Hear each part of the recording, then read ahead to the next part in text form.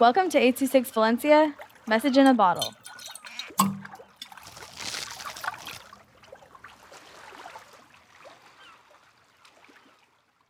Endgame by Jonathan V. with 826 Valencia. I'm so screwed. Those were the words that kept repeating inside my head as I looked at my computer screen. Assignment after assignment that had the word missing next to them. I promised myself this wouldn't happen again, yet there I was, in the same situation with the same thoughts and regretful decisions. Eventually, I gathered myself, picked up my '07 lead pencil, grabbed a new blank sheet of white paper, and began working.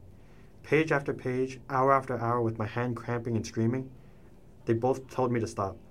It was like I was in an action movie, defusing a bomb, with the sweat drops trickling down my forehead as time was slowly running out. I could already hear my parents' voices in my head, scolding me about how I got such a low grade in my class. That was unacceptable to them. With all that was happening, I realized how much and how quickly my mental state was collapsing. That was what made me realize I needed a break. Despite everything happening, I needed to take care of myself. Mental health is something that I always try to take care of, and it's important to me, so I decided to take a break to restore. My first way was doing something that I enjoy the most, playing games. This might seem like a contradiction, but taking care of yourself is the most important thing out there.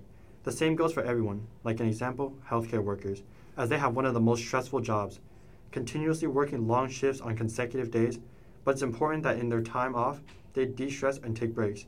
As it's hard to take care of others, you can't take care of them if you don't take care of yourself first.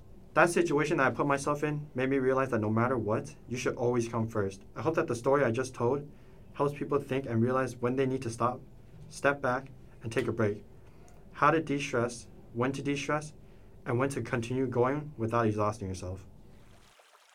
806 Valencia is a non-profit organization dedicated to supporting under-researched students with their writing skills and to helping teachers inspire their students to write.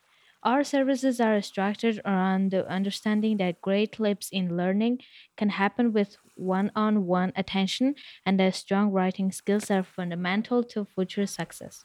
If you want to hear more podcasts or learn more about the organization, visit us at 826valencia.org.